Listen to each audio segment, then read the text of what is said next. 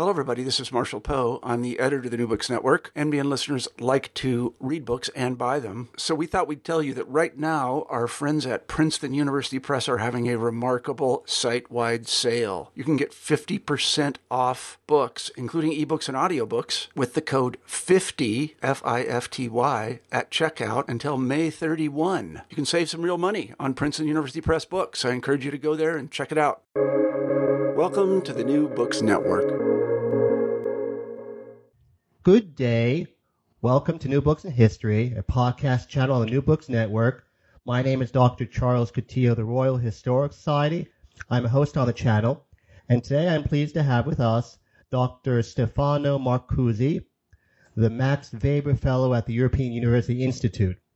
And today we are discussing his book, Britain and Italy in the Era of the Great War, Defending and Forging Empires, published by Cambridge University Press. Welcome, Dr. Marcuzzi. Thank you very much. I'm pleased to be with you. Doctor, why did you write this book? I would say for a couple of reasons, mainly.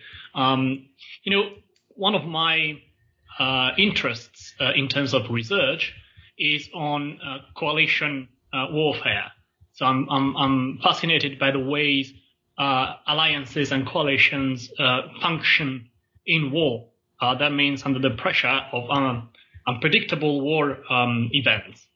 And if you look, for example, at the Triple Entente, which is an obvious case in point, what is quite striking, if you look at that alliance, we call it an alliance, but in fact it does have no characteristic of what we tend to consider an alliance today. They had no unified command, like NATO has today, for example.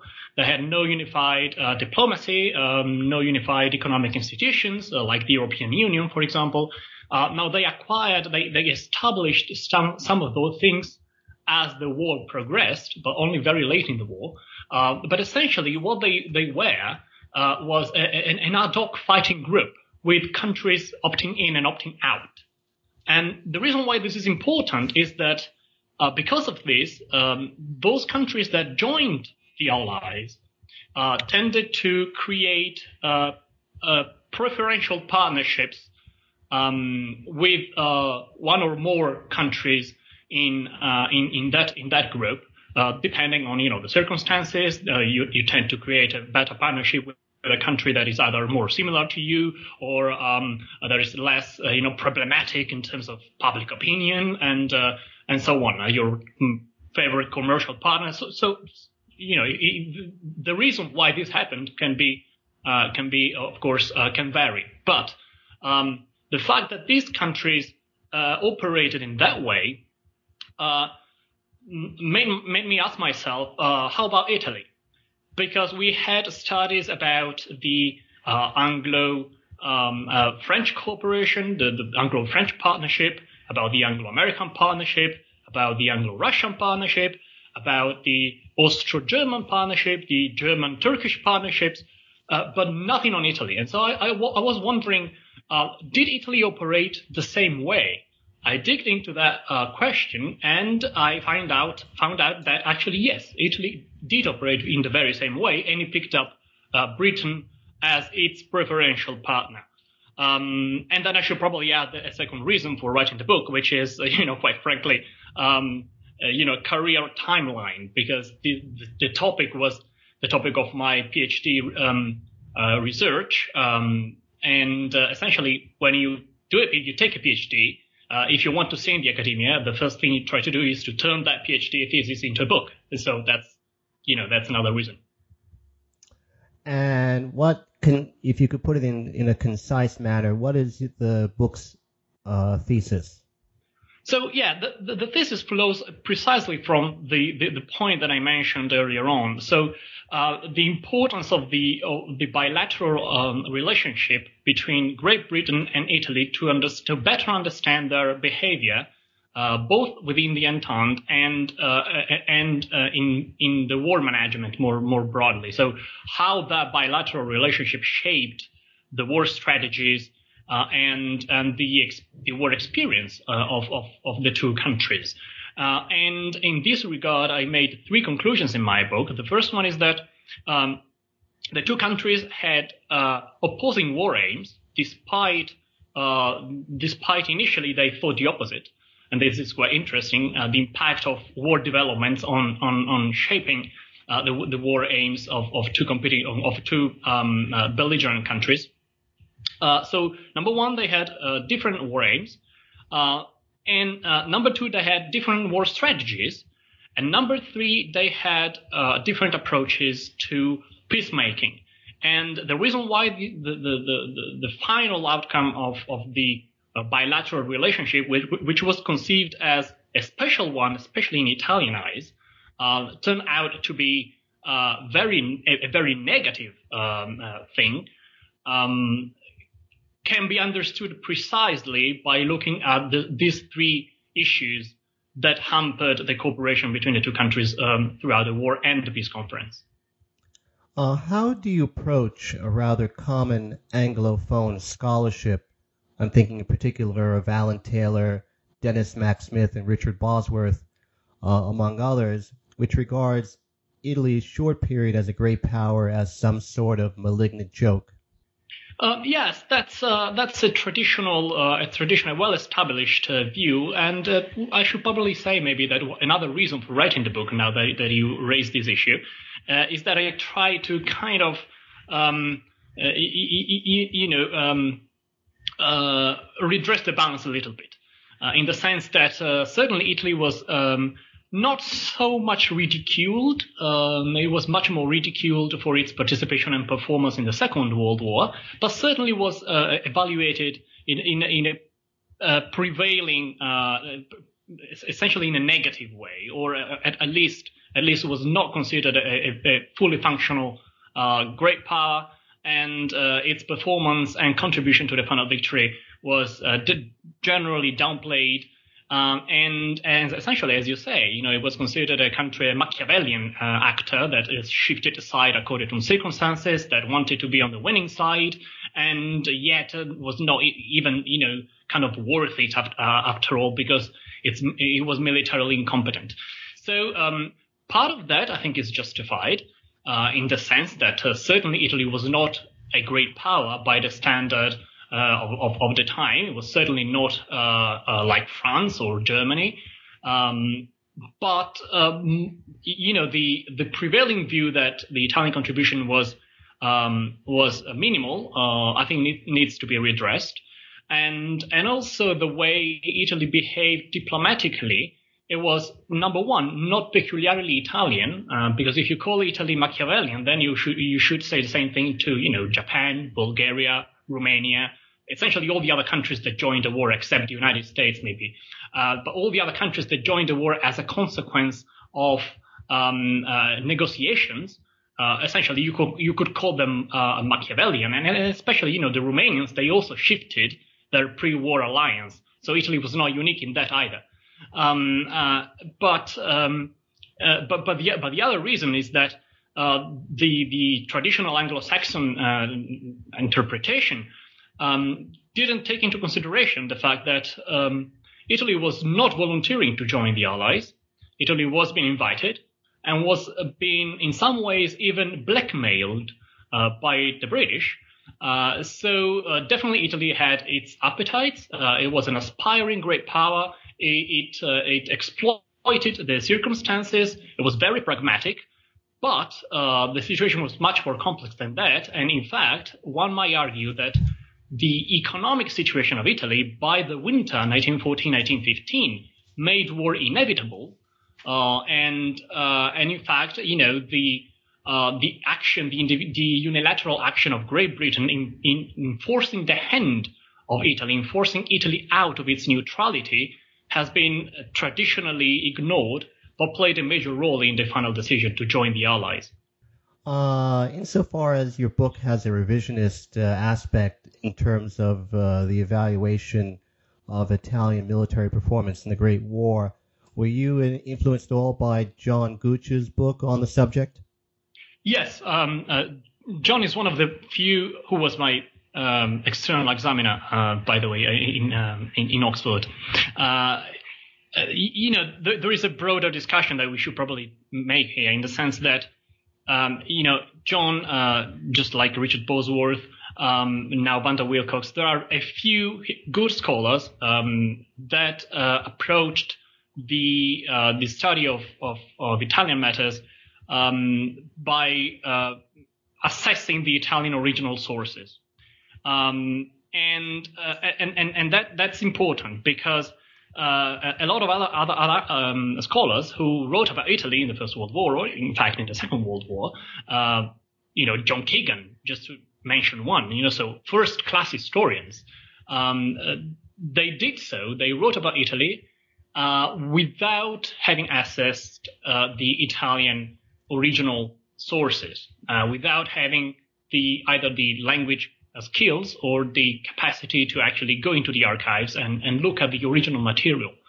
Now, that is, of course, a problem because by doing so, of course, John Keegan, for example, made incredibly wrong assessments. But I should also say that one of the reasons why this happened is actually a responsibility that should be given to the Italian historiography.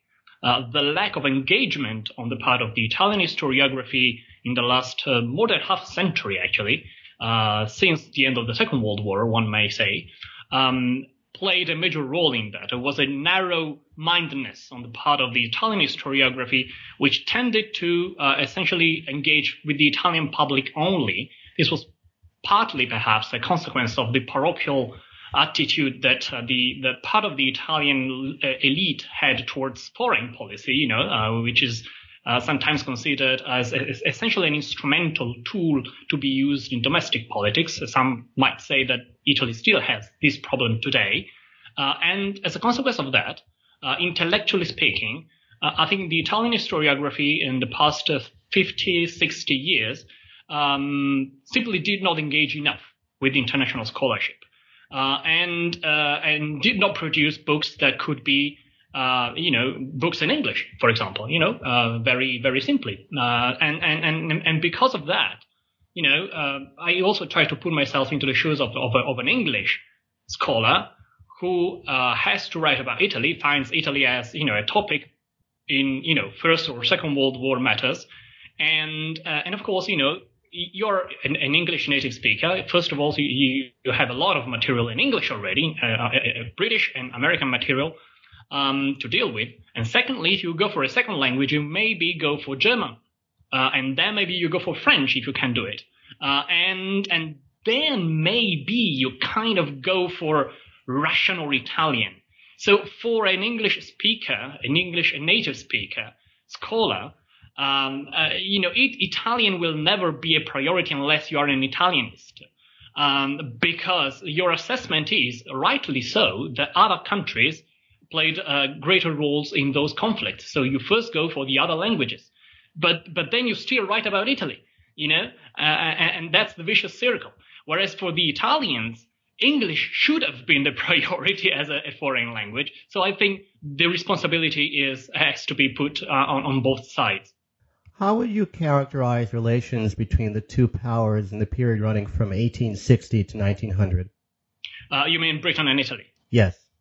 Yes. So that's quite interesting because from the Italian perspective, there was an extraordinary relationship. It was a fantastic relationship.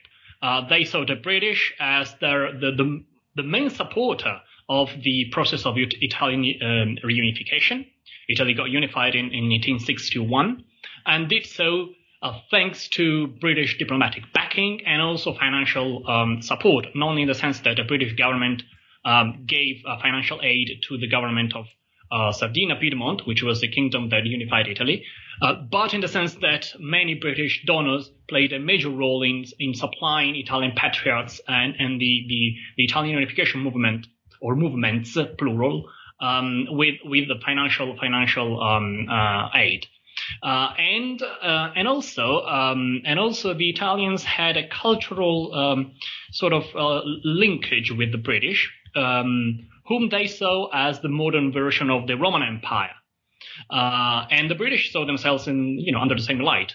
So this historical aspect was important. The cultural aspect was also important, and then there was a geopolitical aspect, which from the Italian side played an important role. Britain was the only country with which Italy had never clashed. Because one may say France played a major role in the Second War of Independence, the Second Italian War of Independence in 1859, true, but then Italy fell out with France when Napoleon III, who was leading that campaign, refused to continue the war and signed an armistice with the Austrians, and the war ended up with without the annexation of Venice to Italy. Then, in order to get Venice, the Italians allied themselves with the Prussians, who were also trying to unify the German states in Central Europe. And that alliance did, in fact, bring about the annexation of Venice, but did not deliver a final blow to the Austrians, who remained a traditional enemy of Italy. And actually, Berlin and Vienna became allies. And so the relationship with the Germans and the Austrians remained ambivalent on the Italian side. Competition with France remained very high, and competition with Russia increased over the years, both in the Balkans and in the Eastern Mediterranean. And now who was left? Britain. So, Britain was the main commercial partner and the geopolitical actor, which Italy saw as closer to itself, especially because the Italian colonial ambitions had not manifested themselves to the degree that would, in fact, be seen as a threat by the British, which happened throughout the First World War. But up until that moment, Britain and Italy were actually very good friends. Now, the interesting thing is that whereas the Italians thought this to be the basis for a very good, and lasting alliance, a formal alliance, and tried several times to bring that about, the British didn't quite share that view. I mean, they were very happy to have the Italians on their side in the sense that they considered Italy an important, geostrategic player in the center of the Mediterranean. They, of course, were happy to have commercial ties with Italy. But, first of all, they didn't feel, as the Italians felt, that they needed Italy militarily. And secondly, they thought that a formal alliance with the Italians might cause the British some troubles, because if the Italians ended up in a war against Austria or France or both or any other great power, the British were almost certain that the Italians would, appeal for help. And the British didn't want to get involved into any of this until the outbreak of the First World War. So we have a asymmetrical alliance here, asymmetrical relationship here. The Italians wanted an alliance, the British were not quite happy, and so they remained friends, but not allies. Did not the Franco-Italian rapprochement at the beginning of the 20th century make one between Britain and Italy inevitable? Some said so at Whitehall. Some considered, in fact, the rapprochement of the French and the Italians as a good thing that brought Italy closer to the Entente, especially as Italy was constantly having troubles with its Austrian allies, because, of course, by that moment, Italy was formally in an alliance with Central Powers. So upon German invitation, was a member of the Triple Alliance. So Germany, Austria-Hungary, and Italy, in fact. But the very reason that Italy was part of the opposing bloc also caused some trouble, some problems, some doubts, some reservations in London, because attracting Italy too blatantly on the French and British side might have spurred a German reaction. So it was certainly the fact that the French and the Italians were not in a stronger, sort of co-leading course was good news for the British. But again, that was not sufficient for them to work actively to produce a proper formal shift in alliances until the war came. Who were Sir René Rod and Marchesi Imperiali, and why were they important in Anglo-Italian relations in this period? Yeah, well, the first one you mentioned, Rod, was the British ambassador in Rome, and Imperiali was the Italian ambassador in London. And the reason why they are very important is that they were at the forefront of all the negotiations and the talks and the discussions about first the management of Anglo-Italian relations, but more importantly, as the war approached, first they were the protagonists of all the secret talks that brought Italy into the Entente, and secondly, they were the protagonists of all the negotiations that occurred during the war. So they participated and tried to shape the politics of their respective governments and tried to bridge differences and explain, the situation during the 1916 talks and particularly the 1917 talks that would lead to the Saint-Jean-de-Maurienne Treaty of April 1917. And the reason why they played an important role was not merely that they were, of course, the ambassadors, but that they were a pro-Italian British ambassador and a pro-British Italian Britain-Italian ambassador. So they had a very special relationship with at least part of the leading class of the country where they were hosted. And so they were in a special position to influence as much as they could the behavior of the respective foreign ministries. Why did Sir Edward Grey, British Foreign Secretary, reject Rod's urging that Grey work on Italy's joining the Entente in 1911-1912? Yeah, essentially for the reason that I mentioned earlier on. Grey was, of course, interested in maintaining strong relations with the Italians. It was also considered pro-Italian by some Italian diplomats. I find that statement a bit exaggerated, but certainly was a man who saw Italy in a different light compared to Salisbury or other British statesmen who had essentially regarded Italy as, yes, an interesting partner, a commercial partner, but nothing really more than that.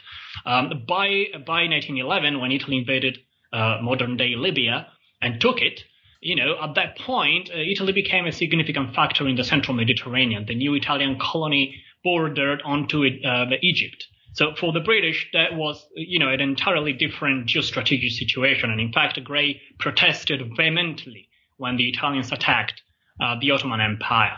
But nonetheless, he wanted to keep a good rapport with them. But again, because of the complicated network of, understandings that were in place between Italy and France and Great Britain, and the British also didn't want to fall out with the Ottomans too much either.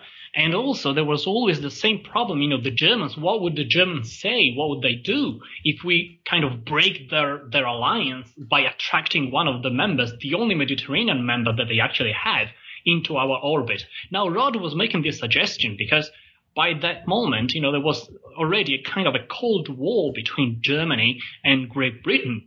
And the German naval rearmament was probably the thing that alarmed the British the most. And how do you reduce that danger? If you can attract their only Mediterranean partner into our orbit and make it our ally, there's no way they can match us at sea, even if they pursue their naval rearmament. And that was the rationale of Rod. But again, I think Grey was right in rejecting that suggestion, because such a massive intrusion into the other bloc was going to be received, almost certainly going to be received very, very badly by the Germans. On page 42, you state, quote, "Italy really belonged to the bloc of the Western powers," unquote. Did that so-called bloc include Tsarist Russia? No, not necessarily. In fact, I didn't say the Entente, I said the Western powers. And that was a question of, the liberal institutions that Italy had, which were extremely similar to those of Great Britain, and the cultural tradition that, of course, linked Italy with France. Now, the role of Russia is interesting, however, because with the Russians, the Italians had signed a secret treaty at Racconigi, which essentially stated that if the Austrians expanded further into the Balkans, we should remember that in 1909 the Austrians had annexed Bosnia without giving Italy any compensation for that, as was, theoretically part of the Triple Alliance Treaty. The Austrians refused to do that, and the Italians then made this agreement with the Russians that any further move of the Austrians in the Balkans would have been deterred by the Italians and the Russians together. So you see already here, although Italy was part of the bloc of the Central Powers, but it was establishing some separate unilateral and secret understandings with both France, as we mentioned, and now Russia. And of course, so London as, the best friend, if you want to put it that way. So you really see Italy kind of slowly moving away from the German bloc, primarily because of the old enmity with the traditional, enemy of Italy, which was seen, as Austria, of course. Was the unprovoked Italian attack on the Ottoman Empire in 1911 an example of Italian commitment to, quote, international law, unquote? Can you repeat the quote? Was the unprovoked attack on the Ottoman Empire in 1911 by Italy an example of what you refer to as Italian commitment to international law? Well, the attack was unjustified in the sense that the Ottomans didn't attack first, didn't do anything to provoke the Italians. And that's actually a sign of how the Italian foreign policy was changing in the years immediately leading to the First World War. They had been traditionally very careful at maintaining the European concert, as they called it, the European balance of power. And in fact, quite curiously, Imperiali, the same man who was by now the ambassador in London, had been an ambassador to Constantinople a few years earlier. And his task there was precisely to preserve the balance of power, maintain a good understanding with the Turks, and do everything that was possible to prevent any sort of crisis that might, cause any troubles to that empire, which everyone was seeing already as an empire that was crumbling somehow. So up until that moment, yes, Italy had been very careful of maintaining the international order and respecting the international agreements and so on.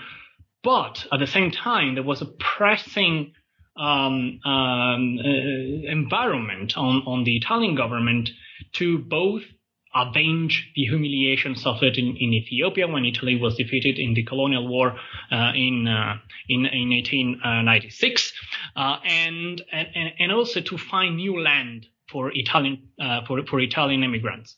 And essentially, in fact, I think an argument might be made that the Italian assault, the Italian attack on the Ottoman Empire was the real start of the First World War, because it ignited a crisis that triggered the Balkan Wars, which of course had a consequence in the Sarajevo assassination and everything that followed. So by that point. So from that point of view, you're quite correct in underlining that Italy was not really anymore in line with the idea of a European concept. You're right that Rome's declaration of neutrality on the 2nd of August 1914, quote, encouraged London to issue its own ultimatum to Berlin over Belgium, unquote. Given the fact that the voluminous literature on the July crisis, this particular hypothesis is not mentioned once, what empirical evidence do you have that London was influenced in the way that you suggest? Well, Rod was, again, extremely active in promoting the idea that with Italy remaining neutral, the Germans could not win the war. And Barrère, who was the French ambassador to Rome, did the same thing in Paris. And he actually wrote in his memoirs that not the Italian intervention, but the Italian declaration of neutrality allowed the French to transfer more than 300,000 men who were deployed along the Alps, so who were essentially guarding the southern borders north to engage the Germans along the Marne River, which of course had a massive impact militarily on the failure of the Blitzkrieg, as it's so-called, Blitzkrieg. So from Rome, you had both the French and the British diplomats and the British military mission as well, highlighting how important that was militarily, it was to the fact that Italy was not joining its formal allies, and diplomatically as well, because this was also a question of legitimacy. The fact that one of the three allies did not share the perception of the Austrians and the Germans that they were fighting a defensive war and that they had been provoked and so on, was a diplomatic score for the Entente, even before Italy actively joined them in the war. How important to Italian policy in this period was the succession of Sidney Sonnino from San Giuliano as foreign minister in the fall of 1914? Right, that's an interesting question. So Sonnino was another character who has been portrayed pretty badly. He had a very bad press over the years. Richard Bosworth called him the worst ever Italian foreign minister. I partly agree, but partly disagree with that statement, in the sense that he made massive mistakes. He made huge mistakes, and anyone reading the book will find that out. But at the same time, quite interestingly, he was the only foreign minister in the countries that participated in the war in the early stages that remained in its post on its post for the duration of the war. So if you survive that long, despite the stresses that the development of the war inevitably bring about onto both the political system and onto your personal reputation as a foreign minister, if you survive that long, you can't really be the worst ever. You can't be so bad. And this brings me to answer your question more directly. So why was it important? Because by getting Sonnino as a foreign minister, the Italians found someone who was extremely determined, extremely strong as a political figure, and who was capable of giving the Italian foreign policy, which was traditionally fluctuating, a single, unique, clear direction. And in fact, interestingly enough, although he was not appreciated either in Paris or in London, but when it came to changing the Italian ministries, when the Italians changed their war cabinets, which happened 3 times during the war, anytime the British made it clear that they wished Sonnino to stay, because Sonnino was a guarantee of a clear direction in Italian foreign policy, which meant that at that point that the Italians remained in the Entente. So from that point of view, it was important. From another point of view, from the point of view of Sonnino's personal achievement, it was a double-edged sword. But in terms of theoretical achievements, on paper, he got something very substantial in 1917. Now, he didn't manage to get what he was promised in Paris, but in 1817, if you look at the results of the colonial talks, his achievement is actually quite remarkable. What for you were what was the key variable as to why Italy joined the Entente side in the war in the spring of 1915? Well, that has to be understood in a variety of ways. There are several factors.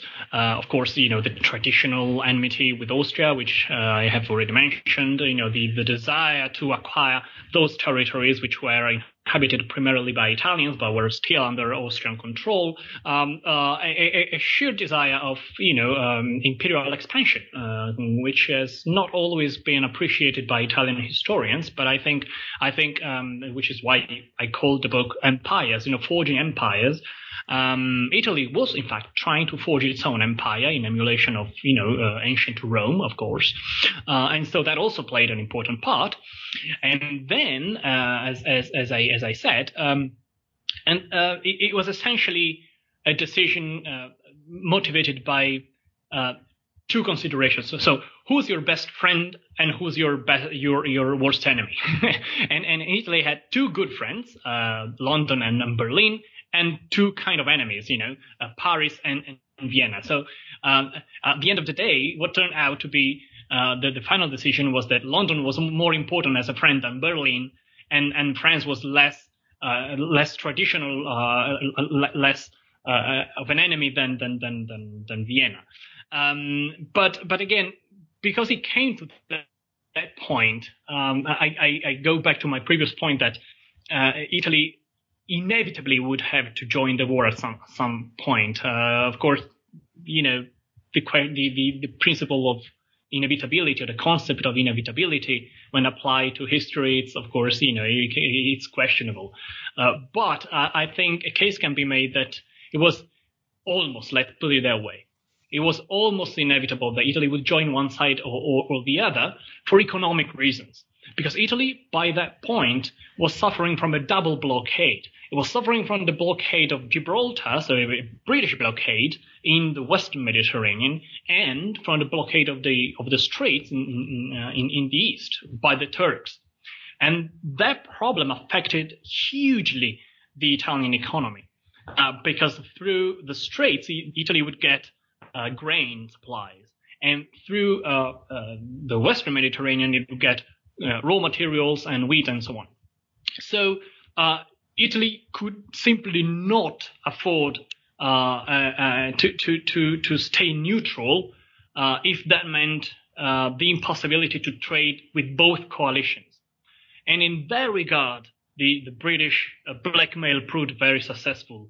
The economic warfare that indirectly Britain was using as a diplomatic tool to force the hand of the neutral countries, not just Italy, but also Spain and Portugal, was very important, because the Turks closed the Dardanelles, and of course Italy needed to either have access to that area of Europe, or to the Western one. And of course, the connections, the commercial connections with Western Europe was both more important and the fact that the British were not happy to indulge on that regard was actually an important stimulus. The Italians simply had to choose where they wanted to trade, but they simply could not remain without the possibility to trade with both coalitions, and that is evidenced by a significant economic crisis that hit the country in the winter of 14-15.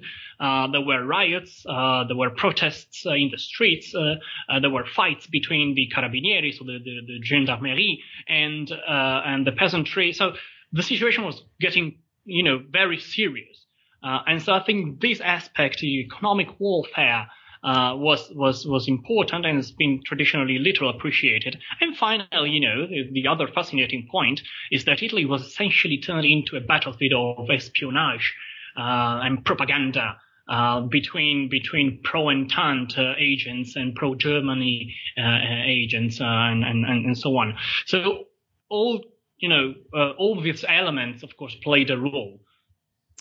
Would you agree with Dennis Mack Smith, among others, that the anti-democratic means by which Italy entered the Great War in the spring of 1915 was a forerunner of Mussolini's seizure of power in 1922? Yes. Put it that way, it's maybe a bit extreme, because again, it's about inevitabilities, but certainly the fact that the interventionist wing was spearheaded by mad dogs who used daggers to terrify all the enemies of the intervention.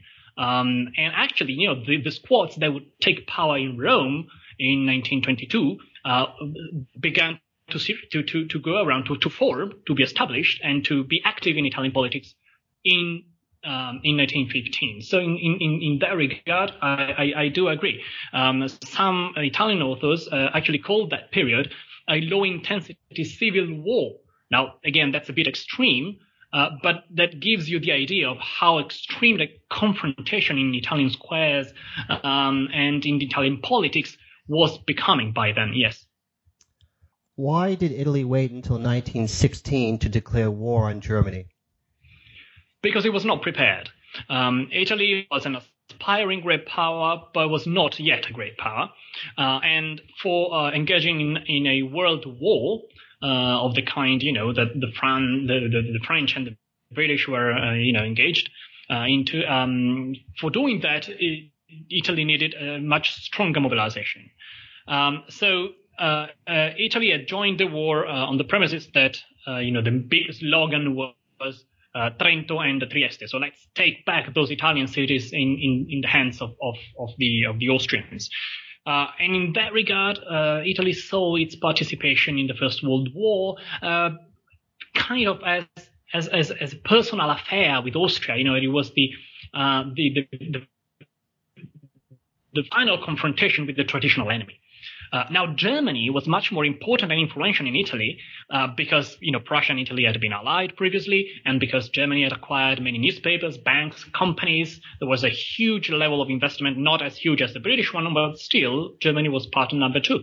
And so there were sectors of the Italian business, parts of the Italian business sector, which were pressing the government not to break entirely with the Germans. And then, as I said, it was a question of, preparedness. The Italian army had not fortified the border with Switzerland, which was a neutral country, and felt that before declaring war to Germany, which had showed that he was very well prepared to invade the neutral countries, they needed to fortify that border.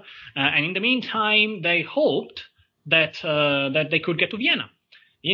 This was conceived as almost a triumphant march onto Vienna. So they thought that if we break the Austrians soon enough, we don't even need to get to war with the Germans. And in that regard, why should we disperse our forces to fortify the Swiss border if we can concentrate them in the east and get to Vienna? So in that sense, when they realized that they would not get to Vienna anytime soon, at that point, they decided that, and of course the British were in the forefront of the diplomatic battle on this. But at that point they realized that we are in a world war. We need to take part, as a full member of the alliance, especially because otherwise, if we don't do it, they might not give us everything that they had promised at the end of the war. How, if at all, did Italy coordinate or not its military efforts with the other Entente powers?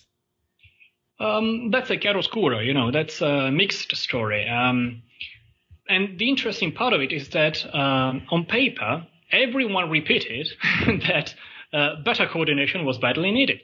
Cadorna, the Italian chief of staff, repeated that. Joffre, so the French chief of staff, said pretty much the same thing. Haig said the same thing. Robertson as well. Everyone was repeating that. Lloyd George, particularly when it came to power, was extremely determined to bring that about. But then when it came to we coordinated to do what? The individual differing priorities of the intended countries that resurfaced, and especially the fact that the French and the British had Germany as their main enemy, as their main opponent. And as I said, Italy declared war on Germany because it was in the Entente, but had Austria-Hungary as its main enemy. So the Italians, when they called for better coordination, it was essentially, let's put pressure onto Serbia to do more. Let's break Austria. and so on. Let's cooperate in the Mediterranean. And of course, when the French and the British spoke about coordination, they were like, okay, you join us in the war in Germany, and we break Germany first, because we break the Napoleonic methods of breaking the principal mass of the enemy.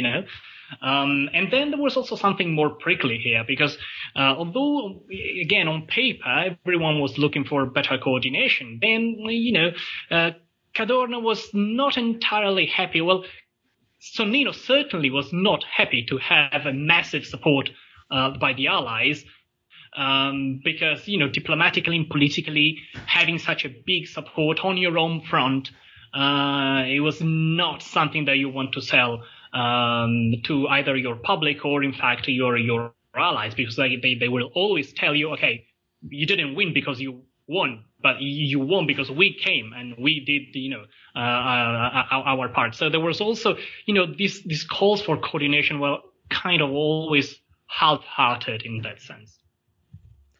How did the British react to Italian efforts to revise the Sykes-Picot Treaty? Again, it's a mixed story.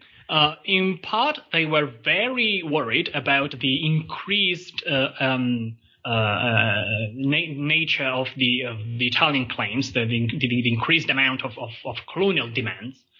On the other hand, the fact that the Sykes-Picot Treaty might be revised was interesting for them, because by the time these discussions were taking place, which is 1917, the British had made significant advances in the colonial theater, especially into Palestine, and were approaching Syria. We're just about to get into Syria. And of course, the French wanted Syria. And at the same time, as these advances took place, an environment was being created, was being established in London, where some imperialists that joined Lloyd George in the War Cabinet were not quite happy to restore the territories that Britain was conquering during the war, as opposed to Gray's and Asquith's assumption that anything that Britain was taking would be restored because the British were uninterested in expanding their empire further and wanted simply to restore the balance of power in Europe. By the time Lloyd George came to power, that idea was kind of crumbling, and it was put aside pretty soon. And because the British were expanding their own ambitions, the fact that they could revise the Sykes-Picot agreement with the French and reduce French claims because of that was a very interesting perspective.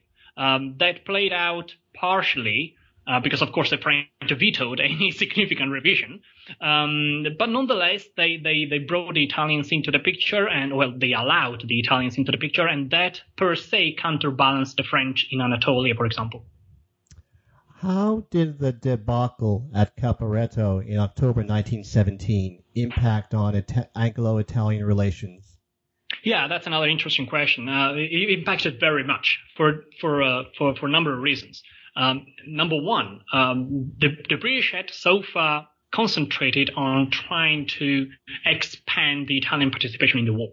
As you mentioned very correctly, Italy did not join the Allies in the war on Germany until the summer of 1916, when they achieved a significant victory against the Austrians and felt strong enough to do that. So the British had been pressing the Italians and also blackmailing the Italians with, putting, financial support on ice, for a year. And so until Caporetto, the problem for the British was to really have the Italians as a more active and efficient participant in the war. After Caporetto, the problem was to keep Italy in the war. So the priority changed dramatically, and again, the British were probably the main supporter of an Italian recovery, both economically and also militarily. They were important, and at the same time, Caporetto gave the British an awareness of how the Italians needed help, and so how the Italian posture as Italy's posture as a great power was kind of a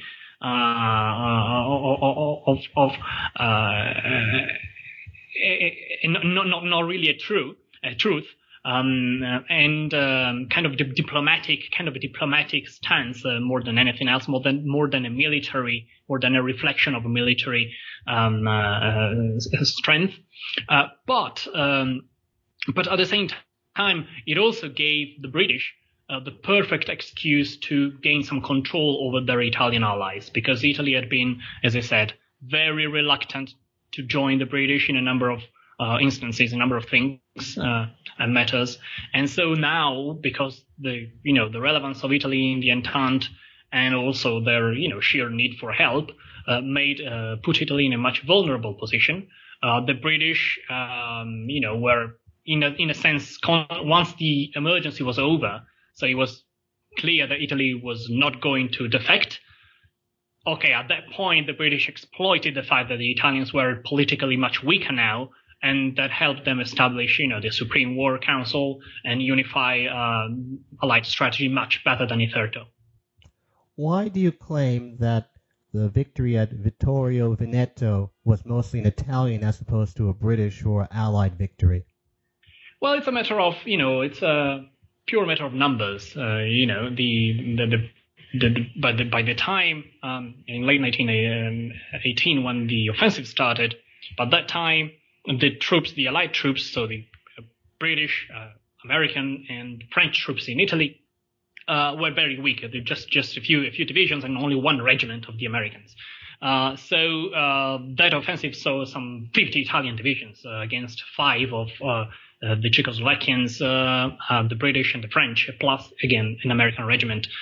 So in terms of numbers, it was like almost entirely the Italians who fought the battle. Now, the importance of the Allies in that battle was not so much that they participated with their troops, but that they had helped the Italian army recover. They had resupplied the Italian army. They had supported the Italian industrial reconstruction of the war machine, and they had also helped in restoring morale. So those are important, significant contributions, but one cannot say that it was a British victory because they had a couple of divisions, How did Anglo-Italian relations evolve in the period after the armistice in November 1918? Yeah, that was really the climax of their bilateral relationship because, and again, interestingly, there is a major misunderstanding here between the Italians and the British because the Italians kept thinking and counting. They kept thinking that the British were actually their main partner, and they kept counting on them to counterbalance both the revisionist ideas of President Wilson, so of the Americans, and the French, who were, of course, the old competitor of the Italians in the Western Mediterranean and North Africa by this point, with Tunisia bordering on Libya. And they kept counting on that remarkably, despite the fact that even before the Paris Peace Conference, the British had made it very clear that they considered all the colonial treaties so far signed to be lapsed. And again, this is, maybe the Italians has always been considered, Machiavellian, so very, cynic and determined in getting what they wanted and so on, very stubborn and so on. I kind of doubt it. I mean, I found the behavior of the Italian statesmen at the conference to be extremely naive. They weren't able to revise their own expectations. They weren't able to read developments and events, with the necessary detachment to actually grasp what was going on behind the scenes. They weren't able to change paradigm. They weren't able to build up alternative partnerships with other members of the Allies. They kept counting that London would not just mediate between the Allies, but actively support Italian claims, although by that point, as I said, the colonial claims of Italy had expanded significantly to the point of threatening British primacy and interests both in the Mediterranean and in the Red Sea. So in that regard, the British, were super happy that the Americans were vetoing most of the Italian demands because that put the British in a perfect position. They asked, sorry guys, it's not our fault. Yes, we would give you everything that has been promised, but it's not us, it's the Americans. And on the other hand, the Italians were completely unable to grasp this. If you wanted people to take one thing away from your book, what would it be? Maybe a couple of things, very, very briefly. One is that we need more and more comparative history. We need to address, I can't stress more how important it is to address sources in the original language. So a suggestion I might make is that if you want to write about Italy, learn Italian. It's not an easy language, but it's not an extremely complicated one either. And so it's a nice language to learn. But of course, the same point could be made about Russian or Turkish. all those languages that are important if you really want to grasp what was going on in those countries, even if you write about them from a Western perspective. We have Western historians and scholars writing about Russia or Turkey, the Ottoman Empire, the First World War. I'm not sure how many documents they were actually able to, grasp, or even secondary literature. So learning languages is very important, and fortunately now we have a new generation of historians that are much more keen on that. A second point is about strategy and the reality gap, I think, because there is a tendency to see some combatants in the First World War as being fairly good operationally, but inconsistent strategically. The Germans are in obvious case in point here. But sometimes it was the other way around, and the Allies are a case in point here. Even when they got a strategy correct, broadly speaking, they continued to face insurmountable odds at the operational and tactical levels. And now you might say that this is an indication that the strategy itself was not sufficiently conceptualized or thought through, but in some cases it is also it is also a consequence of of the fog of war, the impact of the unpredictable.